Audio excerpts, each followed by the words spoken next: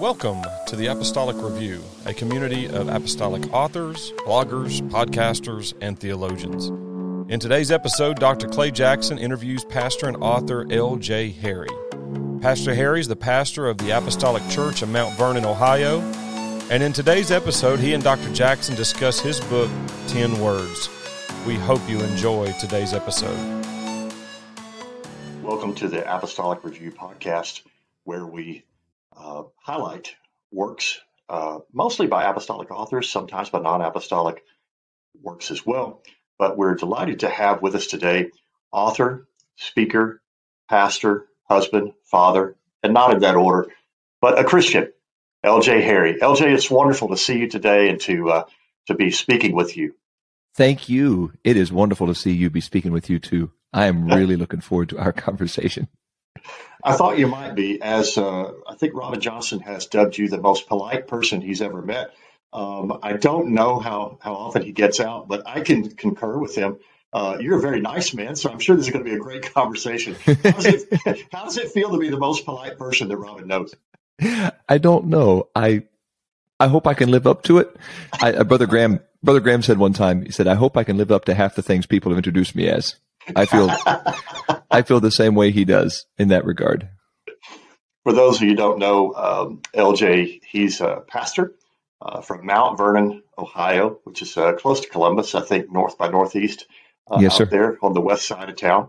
And your husband to Andrea, father to two lovely daughters, I believe it is. And you guys, you and Andrea just celebrated a milestone anniversary. Is that true? We did, yes, sir. We just celebrated our 22nd wedding anniversary. Today is actually our 22nd, 2 months, and almost 3 months. So almost 22 years and 3 months. So I need to get an anniversary card from Hallmark that's 22 years, 3 months, which will be on Saturday. Well, you're keeping a wonderful count. And that's very specific. I'm sure that Andrew's impressed that you are so delighted to be married to her that you're keeping such a great count. I am indeed. If anyone at this point is unfamiliar with the ministry, one of the things that I love about the way you communicate is you're a linguist and you're a storyteller, and that comes through in the book. And the book that we're speaking about today is called 10 Words. It's by L.J. Harry, and it's an exploration of the 10 Commandments, which most of us have learned in Sunday school or children's ministry. We may be familiar with them. It'd be interesting if we did one of those talk show host things where we put a microphone in everyone's face to see how many of them they can recite. But yes, most of us can get a few at least.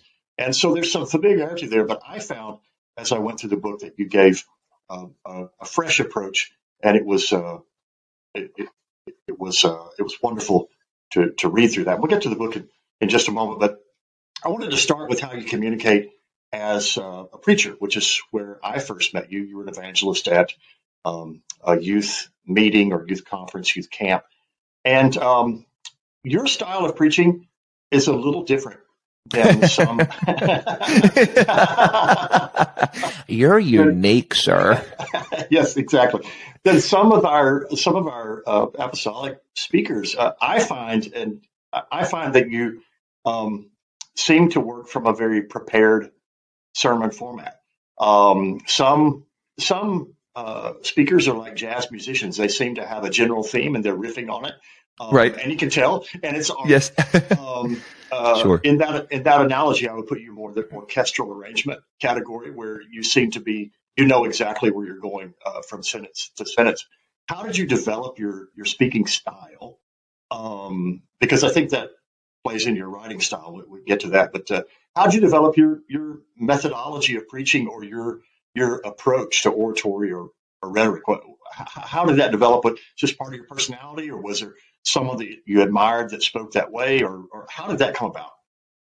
I love that question. So when I was a teenager, we'd have preachers come through our youth camp, and I remember one particular preacher came through, and he was what I call a screamer. Not in a bad way, just he was so passionate, red-faced, veins bulging, and I remember I went into the dining hall restroom and I cried because I knew I would never be like that. It's just not my personality.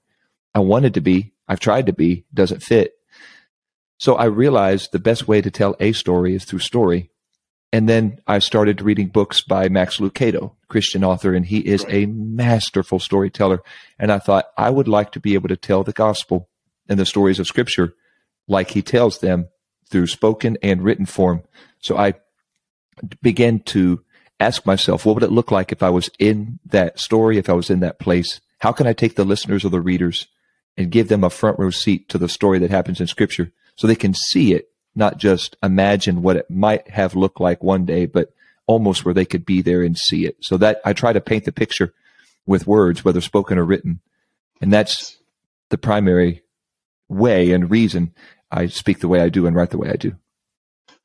I find it to be very effective. And make no mistake, I experienced personally the anointing and power of the Word of God and the Spirit of God through your presentation as much as anyone at any volume or with any style. And obviously, God uses different people, males and females, with different personalities, different delivery systems. And we even see that in Scripture. So it's just a question to me as to how that developed. Now, you did mention that you try to write this way as well.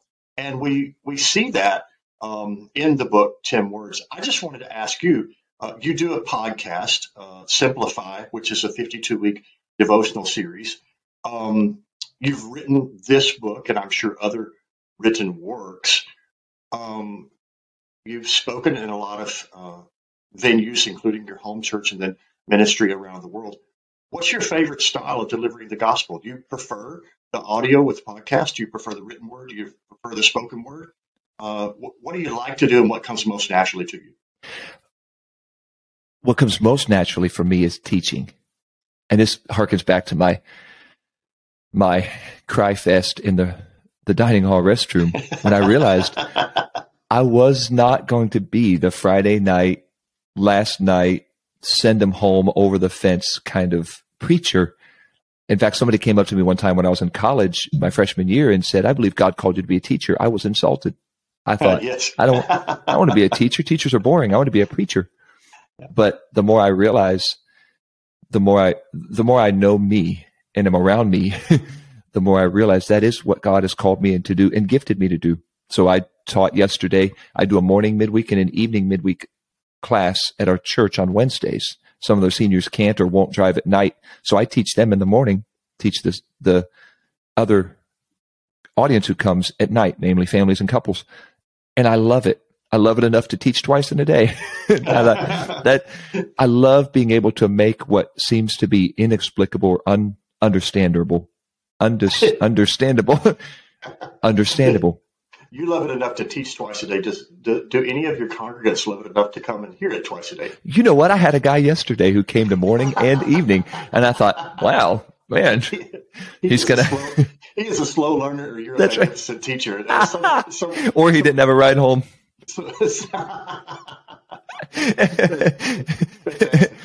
But I was reading this week, rereading, in fact, a work by Kevin Giles, Patterns of Ministry Among the First Christians. Second edition was published in 2017, so a fairly recent work. I mean, in theology, that's yesterday's news. But Giles maintains that preaching and teaching in the New Testament were much more the same thing than we make them. And there are those, including Keenan, I believe, who maintained that of the giftings of Ephesians 4:11 in terms of edification giftings, that pastor and teacher are close enough that if they're not the same role, they're intimately related. So I can certainly see that we getting the gospel across by any means is something that God wants us to do, and He calls different people to do it in different ways. I love what Woodward said, that preaching is anointed proclamation and teaching is anointed explanation. So I like that. It's like most of what Woodward says. I know, but it's free, and it's free. It is free, and it's wonderful. So let's talk a little bit about the book. You've, as we've said, done a lot of, despite yourself, a lot of evangelizing. And I keep trying not to, and they still invite me. I don't know why. Someone screamed last year, let's get Harry this year. It's easier on you. So, and I'm shorter typically as far as time. They like that. Yes, amen, amen. The concession stand people are greatly appreciate that. But What caused you to want to write this book? Did it arise out of a series, or did you say it's just time to do a book? I'm at the age. right. What made you want to do a book, and why did you choose this particular story of the commandments? It wasn't a midlife crisis or anything. I don't have a red convertible, but it was because I was teaching through the 10 Commandments here in Mount Vernon, and I reached out to our publishing house who publishes our authors' works and asked them, can you send me whatever resources you have on the 10 Commandments? And they replied, we don't have a book on the 10 Commandments. So all the books I read were good, but they were not written from a oneness apostolic perspective. And especially when you get into thou shalt have no other gods before me and to honor and not to take the name of the Lord thy God in vain. I wanted it from an apostolic oneness perspective. When I found that out, I thought, well, if there's not a book, I reached out to Dr. Johnston, to whom you referred, and asked him, would there be a market for a book? And he said, yes. So I started to write. And that's where this one came from. Would to God that all of our apostolic teachers and preachers would find a missing link in our armamentarium and fill it as you did. Fantastic. So the idea came from a lack. You were looking for resources. You didn't see them. And so you and God co-created a resource. Yes, You're sir. busy. You're busy. You got 3 ladies living in your house. Yes. Married to lovely Andrea, and then 2 daughters. You pastor. We mentioned the speaking schedule. I'm sure you need to sleep sometime. So who got cheated? How did you find this time? Where did it come from? What was your writing schedule? For those who are wanting to write, how Yes. did you find a way to write it where you didn't feel like you were taking time away from the family, et cetera? Just very practically, schedule-wise, what did you do? Well, first off, I feel like this is the Mutual Admiration Society. I love that question. You're such a good questioner. I love that question, who got cheated? That's such a good understanding because, yeah, if I do it in the evening, my family gets cheated. If I do it during the morning, probably the church is getting cheated because I'm not giving them my attention. Interestingly enough, I am a morning person, but interestingly enough, I woke up at 4 a.m. without an alarm. Each morning, I was writing 10 words. And it was the exact same schedule when I wrote Simplify, the devotional. Those must have been 3 great days. Yes, that's right. It took about 2 weeks to take what was a teaching series written for the ear and adapt it to more of a storytelling format series in the book written for the eye. And yes, sir. So, it took about 2 weeks. So did you record your teaching, transcribe it, and then go to the book? Or did you take your notes and go from your notes for teaching and go to the book? I took my notes. When I teach manuscript. I write everything out word for word, and I was able to take that, make it into book form, add a few stories to make it, again, more of a storytelling type format as opposed to a didactic or a teaching format. And it seemed to work better to be able to do it that way. And when I say 2 weeks, I mean, I didn't do it 2 weeks in a row. Basically 2 weeks of cumulative time. I would write the chapter, send it into the editor, and then I would get some comments and I would write another chapter. So about 14 or so of those mornings, waking up at 4 and writing, compiling, editing, that kind of thing. Yeah. When my book is born, it will be the product of 14 years, not 14 days. And so congratulations on being advanced. That's wonderful. Those of us toiling and plotting mediocrity salute you, Secretariat. So that's no. fantastic. I did all the research and the hard work ahead of time for the series. For the teaching, of course. Exactly. It was more just adaptation. And so the entity of your life who got cheated here was LJ. You surrendered some of your rest, but apparently without the alarm. I mean, being spiritualists, we would say that the Lord prepared you for this work and gave you energy and awakened you for it. So that's fantastic because you didn't have to feel that you were indebted to anyone else because of that. I write sometimes early in the morning. Frankly, with my house, the structure, that is the time that is most productive. but sometimes the energy level is there, and sometimes it's not. So it could be Sure. a challenge. You Another question for aspiring authors is sometimes how to choose an editor or a publisher. Your publisher, of course, was Pentecostal Publishing House, and you mentioned the context there, and a phone call or an email ahead of time obviously is helpful, because if they have 10 books as resources, Right. they might not be as interested. Did you use an editor, or did you feel confident enough in your own work that you moved ahead without an editor? I used an editor. And interestingly enough, I am an editor. I edited District Magazine. I've edited several books for other authors. And yet when I edited my own work, I don't understand how the brain works, but when I edited my own work and I sent it into the editor and he sent it back to me, I was mortified how many errors and typos there were that I had looked over each chapter 3 times and still did not catch. I'm assuming the brain fills in the blanks where there should be a was or there should be a with and there was a which. My brain changes it knowing what I wanted to say. So it was so very helpful to have an editor. And I must say my editor, Brother Gossard, the book editor at Pentecostal Publishing House, is outstanding. He preserved my voice. I like to use sentence fragments. That's kind of a Lucado type deal. Mm-hmm. The older I get, the less I use. So I'm sure I'm going toward more of a melancholy approach to writing, but I like to use those kind of things for stylistic impact. And he allowed me to keep a lot of those, even though as a grammarian, he knows, no, that's a no-no. But he allowed my voice to shine through, and he did not take away my voice just for the sake of proper grammar. Well, your writing style is conversational. It's accessible. That's one of the things that I enjoyed about the book. There's some hard-hitting theology here, but it's I don't want to say disguised, but it's packaged in a way that is conversational and is accessible for any reader. And so anyone at a middle school level and above of reading could benefit from this book. But someone who's studied the Decalogue for decades could also benefit. And so that was well played. I find that's essentially, they say in preaching you should be able to relate to, a retired minister who's sitting among the congregation or a child. And I think you hit that mark well in this book. And so just another recommendation for people, because I think they'll find it both accessible and challenging.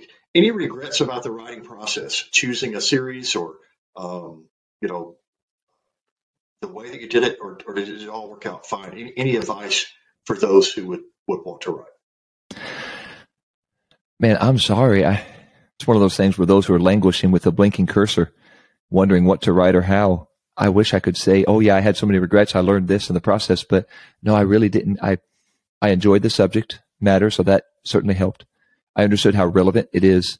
And since I am a morning person, that's my most creative time. So I woke up 4, worked till about 6:30, got up, had my devotion. I probably should have had my devotion first, but I wanted to do the work of writing before everybody was up and stirring, and then I just wouldn't be able to focus and think. So sorry, Jesus, if I put writing ahead of you. But I did my 4 to 6:30, had my devotion, and then went about the day.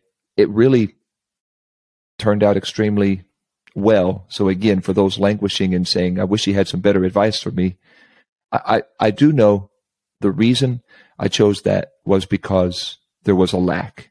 And I saw that. I had taught it. I enjoyed teaching it. So it was easy to turn it into a book from a series.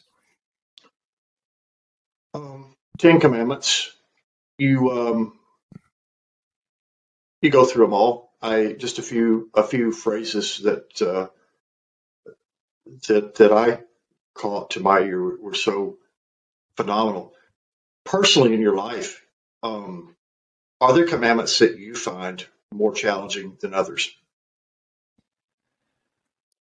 It's a real question of very good how did question. writing this and exploring the commandments challenge you devotionally? Because I think here's what I think. Here's what I think. I think for most of us with a Sunday school pin for attendance, right, or who are working in a department, or who have taught a Bible study or whatever, I think that we think that we are, please pardon the plain language, that we're above the 10 Commandments. that we're Right. beyond the Ten Sure. Commandments, that 10 Commandments are for baby Christians or baby Jewish people. And we're above that. We're now into, is it, are we premillennialist or are we Right. post-tribulation? And, Right. and Right. who was Melchizedek? And Right. so 10 Commandments is for babies. When you work through this, I'm going to predict that somewhere along the path you thought, the 10 words have something to say to me. Yes, sir. What was that like, and what did the 10 words say to you personally?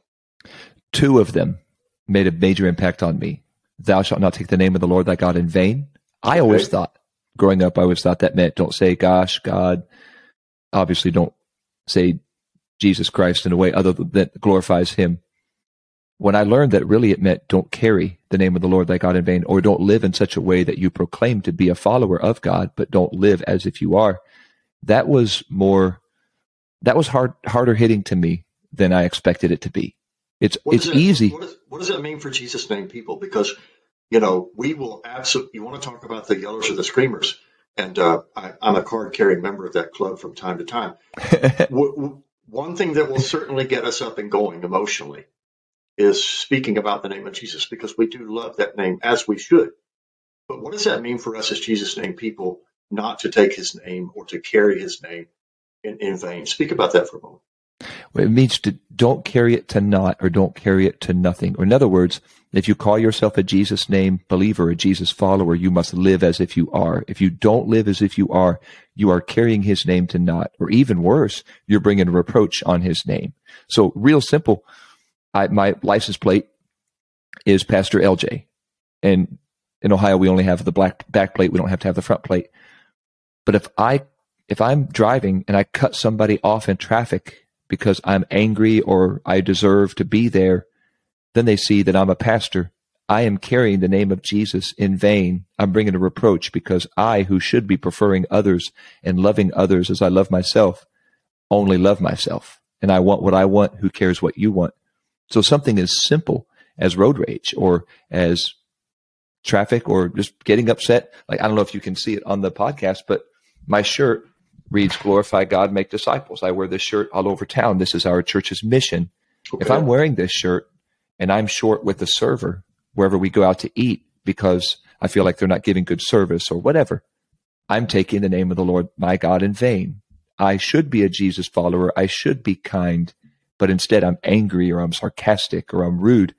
And so I'm taking his name in vain. That to me was a hard one to hear, because it's easy to say, I won't say gosh and God and gosh daggone it, or worse things. Yeah. But it's so much deeper than that. It is really more about what we live and how we treat others and how we respect and revere God by living that way. That was harder to hear, but I needed to hear. This is more about lifestyle than just language. Lifestyle and language. It's really a truth in advertising claim and a character issue. Is there also a component of bearing the name of the Lord in vain? Scripture teaches us to whatsoever we do, to do all in the name of the Lord Jesus. We pray in the name of the Lord Jesus. I'm going to ask you a question here. Are we as apostolics prone to using the name of Jesus as a talisman? Because if we think that we say something in Jesus' name, that's an extra special thing that will make it happen. Are we in danger sometimes of asking amiss, as James said, and asking things to consume our own lust, but tagging the name of Jesus on it to make it spiritualized? Is that a way of taking the name of the Lord God in vain? I do think so. I think it cheapens the value and the beauty of his name. I know, for example, somebody who on almost everything, and I get from Colossians 3 that we're supposed to do all we do in the name of the Lord Jesus, but they say it something simple like, oh, come on, this line has to get shorter, in Jesus' name.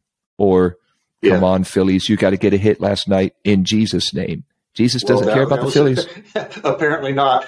They still That's right. It didn't work. They still went hitless last night. That's right. Yeah. Hitless in Philly.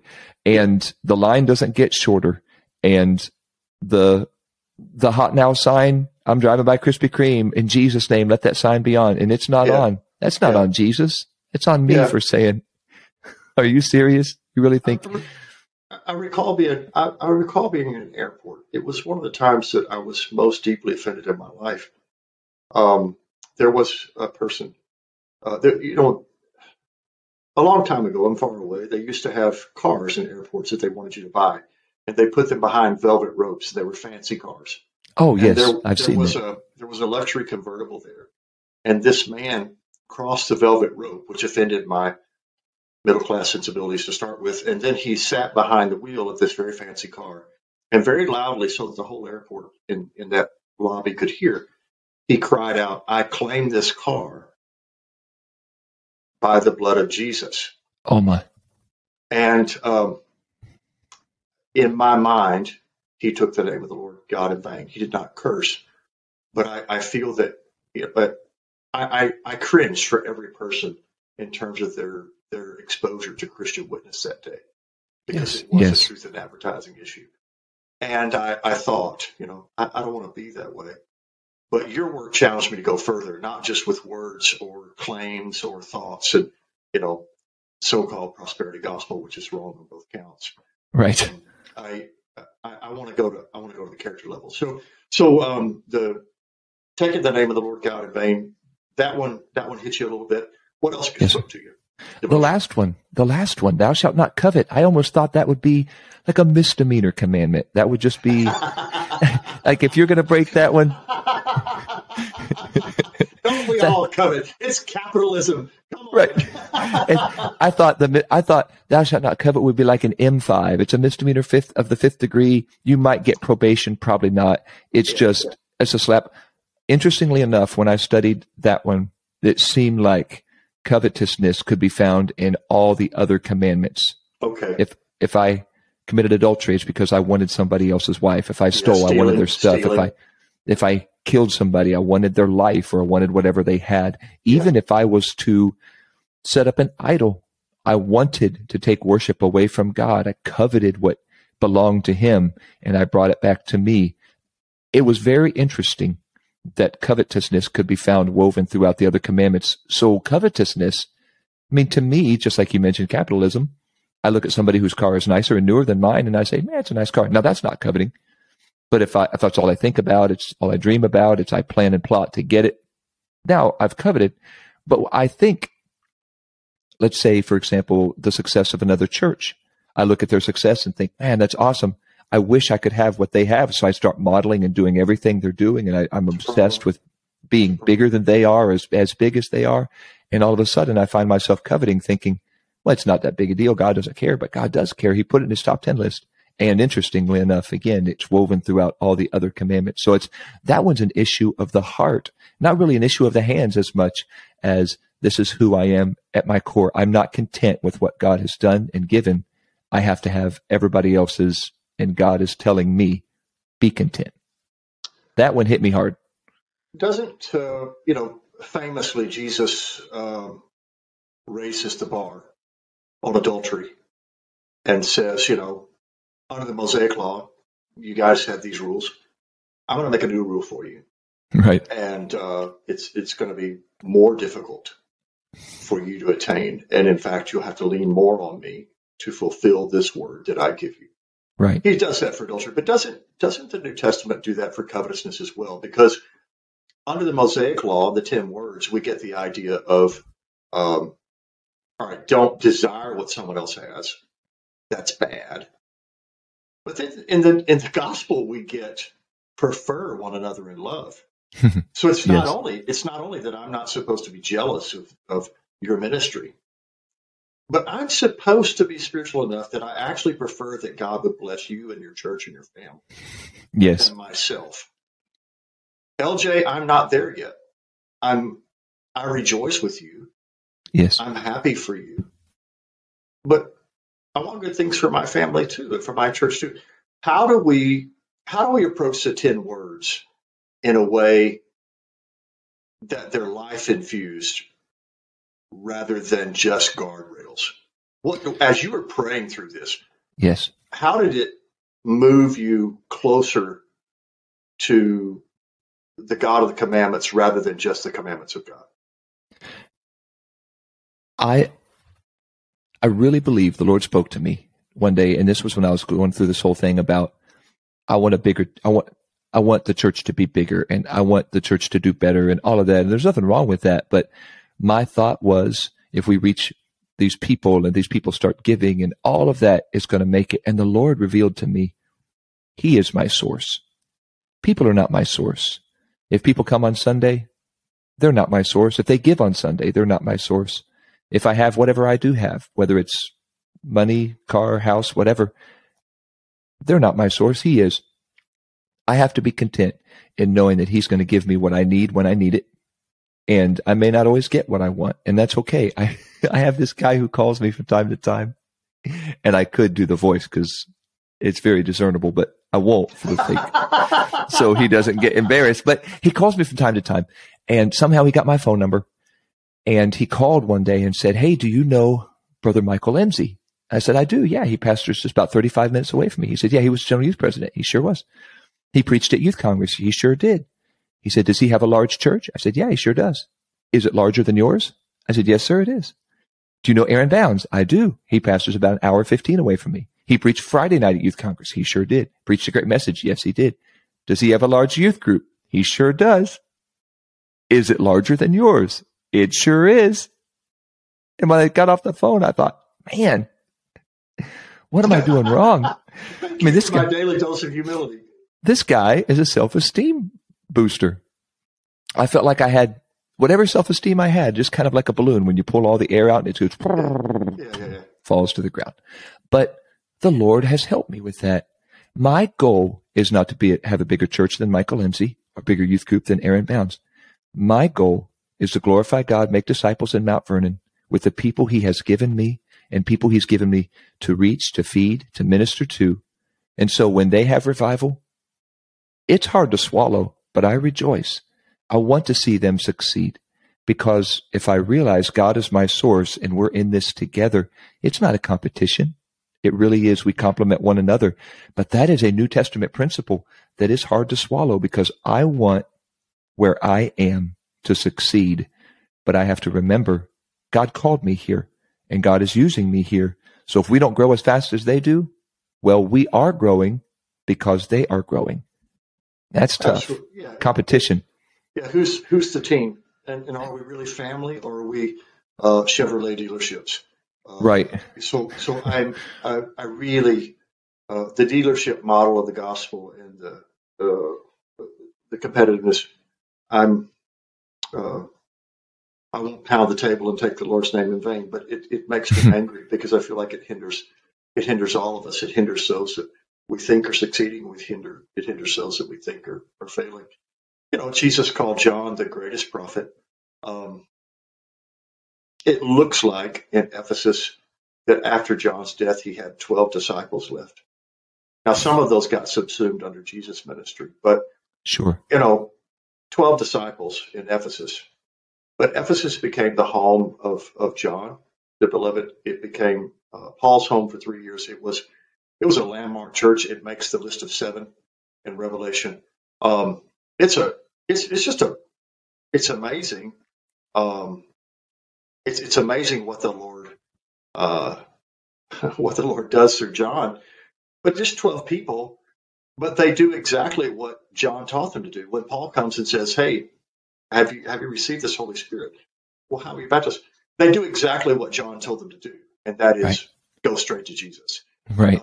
Even 20 years after his death. So how many of us 20 years after our death will have people doing exactly what we want? So wow, that's how many of us 20 minutes after our message will have people doing what we preached to them to do? Well, I told Jana this week, my dear wife, I said, "Darling, so many words. No matter what is accomplished, 15 minutes after we have a 45-minute service honoring anyone, people are asking where they're going to go for chicken." And so exactly. It's impact and legacy. It really has to be dependent on the Lord and not our personalities. It is. Absolutely. I love what you said about adultery. Adultery is a sin against everybody. Yes, sir. It's not just a sin against your spouse. It's not just a sin against your kids. It's a sin against everybody. How does disobeying commandments unravel a society? We talk about the individuality of commandments and words in terms of our own personal spiritual maturity, morality, even our eternal destiny. But the words were given not just to individuals, they were given to a people. Yes, sir. And in fact, it was the giving of these words, and this is celebrated every year by Jewish people all over the world, at Shavuot, which we call Pentecost, and we are Pentecostal people. Right. What is the corporate effect of obeying these words or disobeying these words? Well, it is, you're exactly right, the unraveling of a society. The 10 words, and you may have this question later, so I apologize, but can be all boiled down to 2 words. Love the Lord your God with all, and love your neighbor as yourself. If we don't love the Lord our God, we're going to be drawn away into immorality, which obviously breaks those commandments. If we don't love our neighbor as ourselves, we'll be drawn away into selfishness, where we start to steal and covet and commit adultery because we want what we want, not what we want. We want what individuals want, not what we as a nation need. So these commandments, each one of them is vital to making sure we keep this focus on, I need to love God with everything, and I need to love my neighbor as myself. I was intrigued that the commandments to love God are only pretty much 4 in nature, and then the commandments to love one another are 6 in nature toward the end of the commandments, which is interesting to me. What that tells me is it is harder to love people than it is to love God. God only says these are 4 things that relate to your relationship with me, but there are 6 things that you need to remember and follow that relate to your relationship with each other. We have a very, Pentecostals are strange, I think, because we have a very subjective spiritual experience. We are accused of hyper-emotionalism, a surface viewing or hearing of our services would support that claim if it's just a surface understanding. And yet we're scriptural literalists, and so we claim to be people of the Word as well, and we rejoice over the Word. Within the broader community of Christendom, we are known for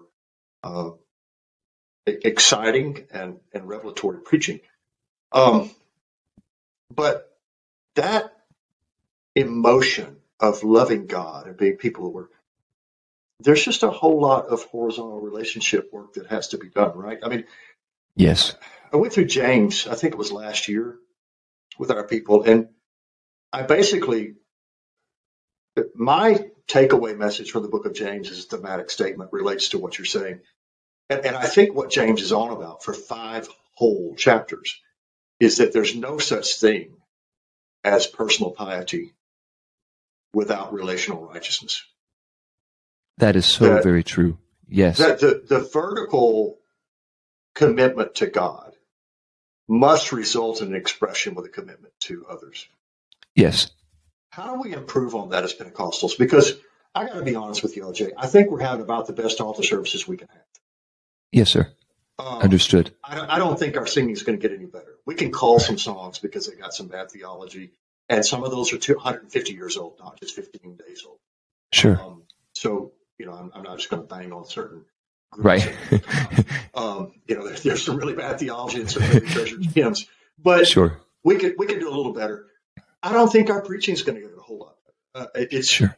J.T. Pugh told me it's better than it was in his day, and so I'll take that. That's yeah, absolutely. He wasn't saying it of my preaching; he was saying it of our preaching in general. Of ours, so, that's right. Yeah. And where we win, we win. Yes, we win. So thank you, Michael and Air Bands. How do we improve how we serve others? Because I love our services. I love our gatherings. It's amazing. But how do we improve what happens when it's 5 minutes after the last chord is struck on the keyboard? Okay. So this goes back to what you just said a little bit ago concerning loving one another and all of that. If we have no problem loving God. He's never hurt us, never wronged us. But we do have a problem with loving people. Okay. Scripture says if you can't love people, though, whom you have seen, you truly can't love God whom you have not seen.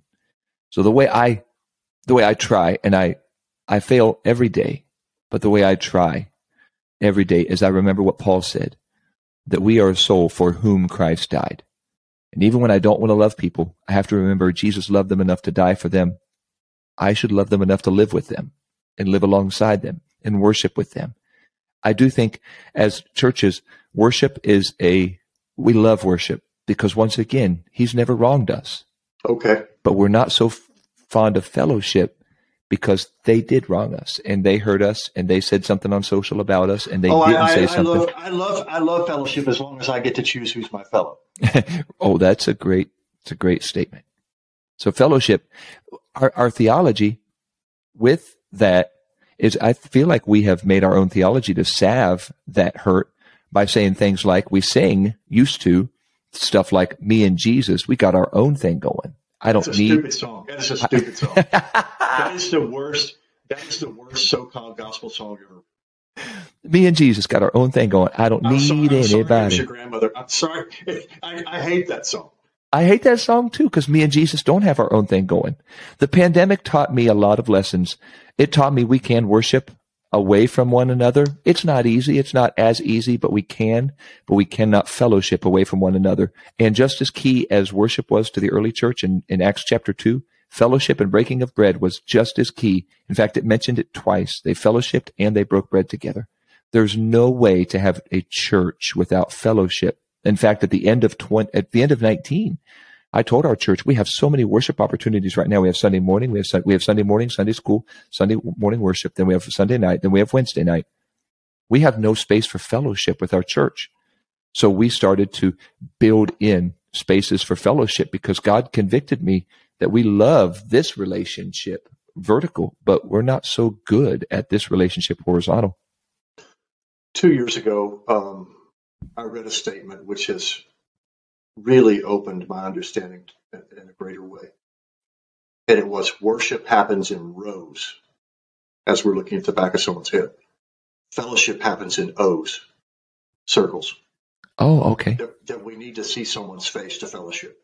Yes. In worship, we're looking for his face. Yes. In fellowship, we're looking at the face of our brother, our sister, our person who might have annoyed us, as you said. But we need that. We sure do.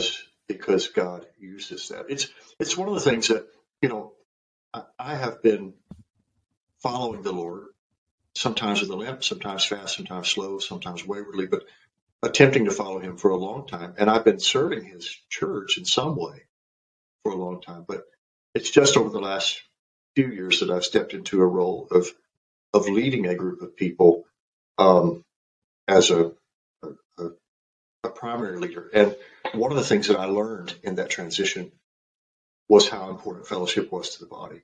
I thought a successful church was basically structured around a successful worship service. Mm-hmm. And I found out that there are actually 166 other hours in the week, and people need fellowship. Yes, sir. So I've learned a bit on that. Have you stolen any marshmallows or playing cards lately? This is an accountability question and intervention that you're having. How are you doing on your temptation to steal marshmallows and playing cards? You know what? God has helped me with that. He really has. And your mother. And my mom opening up the back of that station wagon and just going, "Where'd you get those?" It was the weirdest combination. Marshmallows and playing cards. I absolutely love it. If you're an elementary school student and you go into Kmart, which God rest Kmart's soul, but you go into Kmart, I'm not coming out with marshmallows and playing cards. I'm coming out with a Hot Wheels car or something I can have fun with. But no, marshmallows and playing cards. I don't even know what we were thinking. But my sister and I stole them from Kmart. Thankfully, Mom saw us. Otherwise, we'd probably have this interview through the glass because I was headed for a life of crime. A life of crime was avoided. God bless Sister Harry for that. Amen. She did. She intervened. Israel got 10 words. Egypt got 10 plagues. Wow, that's a great thought. So how do we as a, it looks like to me, 2022 America, that we have a lot of plagues. Sure. I'm concerned that as the body of Christ, we're more interested in comparing plagues or saying your plague is worse than my plague. And I'm a little concerned that we're trying to be like the priest of Jeremiah, healing the wounds of our people lightly. Because I'm concerned that you can't unplague a plague. That Yes. you have to go to the words to get rid of plagues. How could living out the 10 Commandments change American society. I'm going to vote. I might get on Twitter and even like something or dislike something. But I just don't know in terms of civic solutions, how invested I need to be. The words, though, have power that votes don't have. Yes, sir. And I'm not trying to make an either or straw person argument here, but how can we more deeply invest in the 10 words and not our 288 characters of our words? How can we get beyond poisonous discourse and get into healing discourse through the 10 words? The first one is primary. Note that you worship the Lord your God. No other gods before him. Not if there's a political party, because not believe it or not, not even a political party. Okay. Not even the idea that government can solve our problems. Not even the idea that all the, quote, right candidates in office will make it all right, because that's not true. The Lord has led me through, as I've studied Scripture, the 10 words and others, he led me to this understanding that there could never be peace where there is not first righteousness. It's an interesting correlation. If you look throughout Scripture, where you find righteousness, you'll also find peace right beside it. And vice versa. Righteousness, joy, and peace is the kingdom of God and the Holy Spirit. That's exactly right. And you'll find that where it speaks about peace on earth, goodwill toward men, there must be goodness and righteousness. And of course, the fruit of the Spirit, there's righteousness and peace together. Where there is righteousness, there will be peace. Where there is not righteousness, or where there's not understanding and obeying what God has commanded for us to be and to do, to live righteously, there'll never be peace. No matter how many accords and treaties are signed, there must be righteousness. So my prayer is not just for the peace of Israel. My prayer is not just for the peace in America. My prayer is for righteousness. Righteousness will bring peace. Peace cannot bring righteousness, because there's no true peace without true righteousness. Peace cannot bring righteousness, but righteousness does bring peace. There's a protester slogan: "No justice, no peace." Oh, okay. There's a truth buried in there that. is a truth to that. Yes, sir. There is a truth buried. But Christ brings both. He does. He sure does. When we live him out, we show the world that. What do you most want for your children? I want them to love God with all their heart and love their neighbor as themselves. I really just want those two things for the girls. You've boiled the 10 down to 2. Yes, sir. For them. I've got a blank check here. It's drawn on the legacy bank of humanity and the kingdom of God. And it's written out to you, and it's a promissory note that can be cashed in 40 years. We're assuming the world's going to stand, and it is your legacy 40 years from now. I want you to fill in the blank. What's the legacy of LJ Harry? What would you like it to be? I walked with God.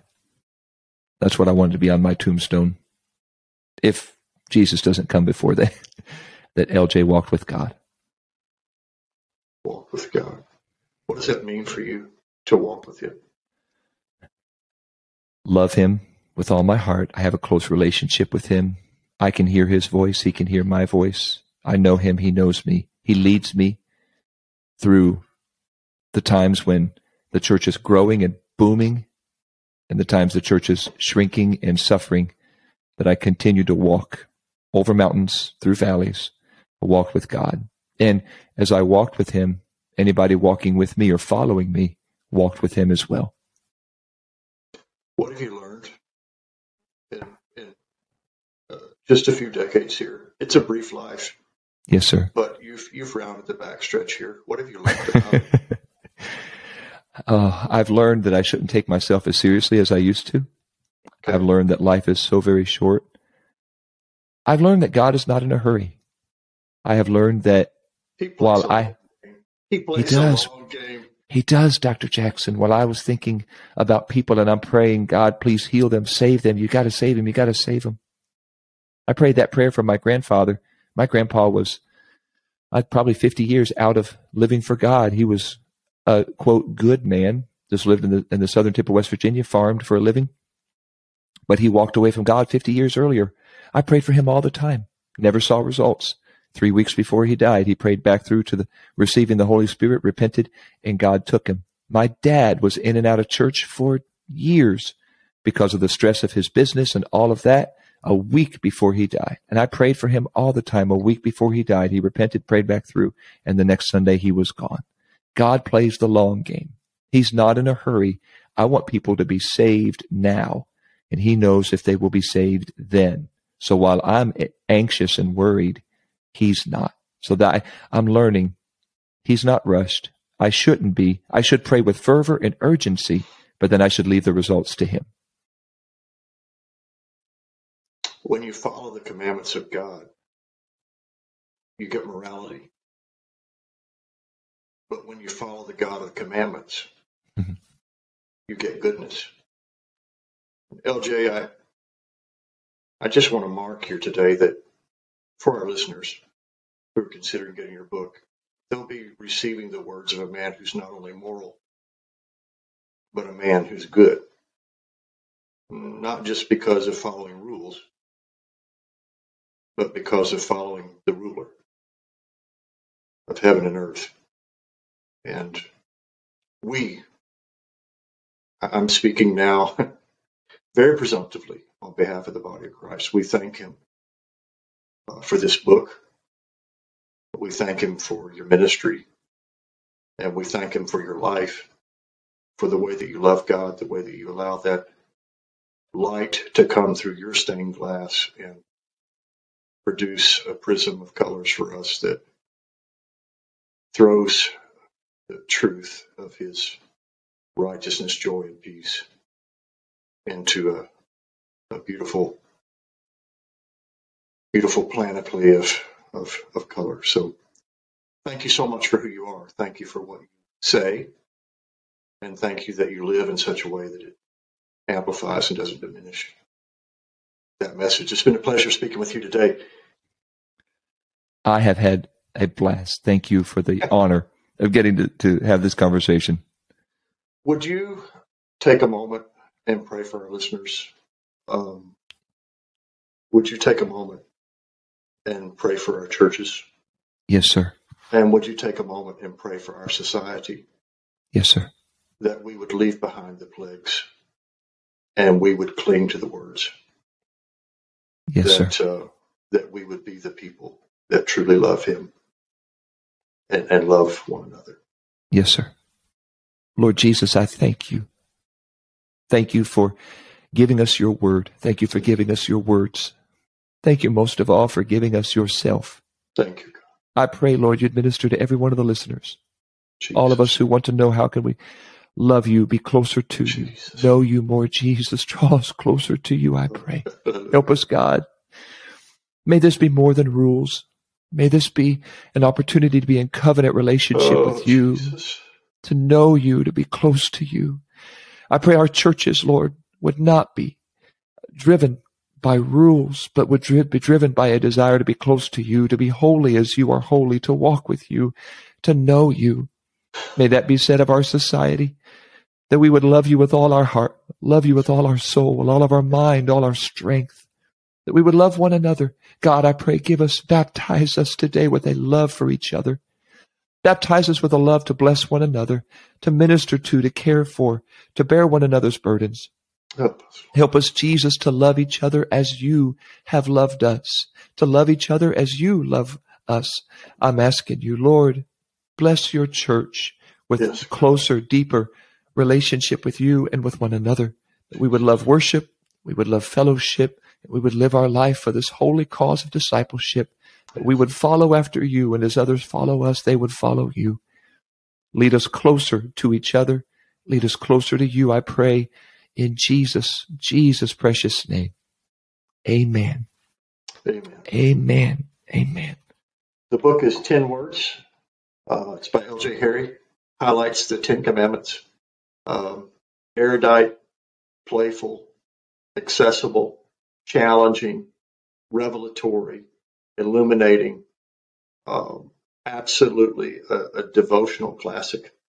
a theological work of importance, you will want to have this book in your personal library.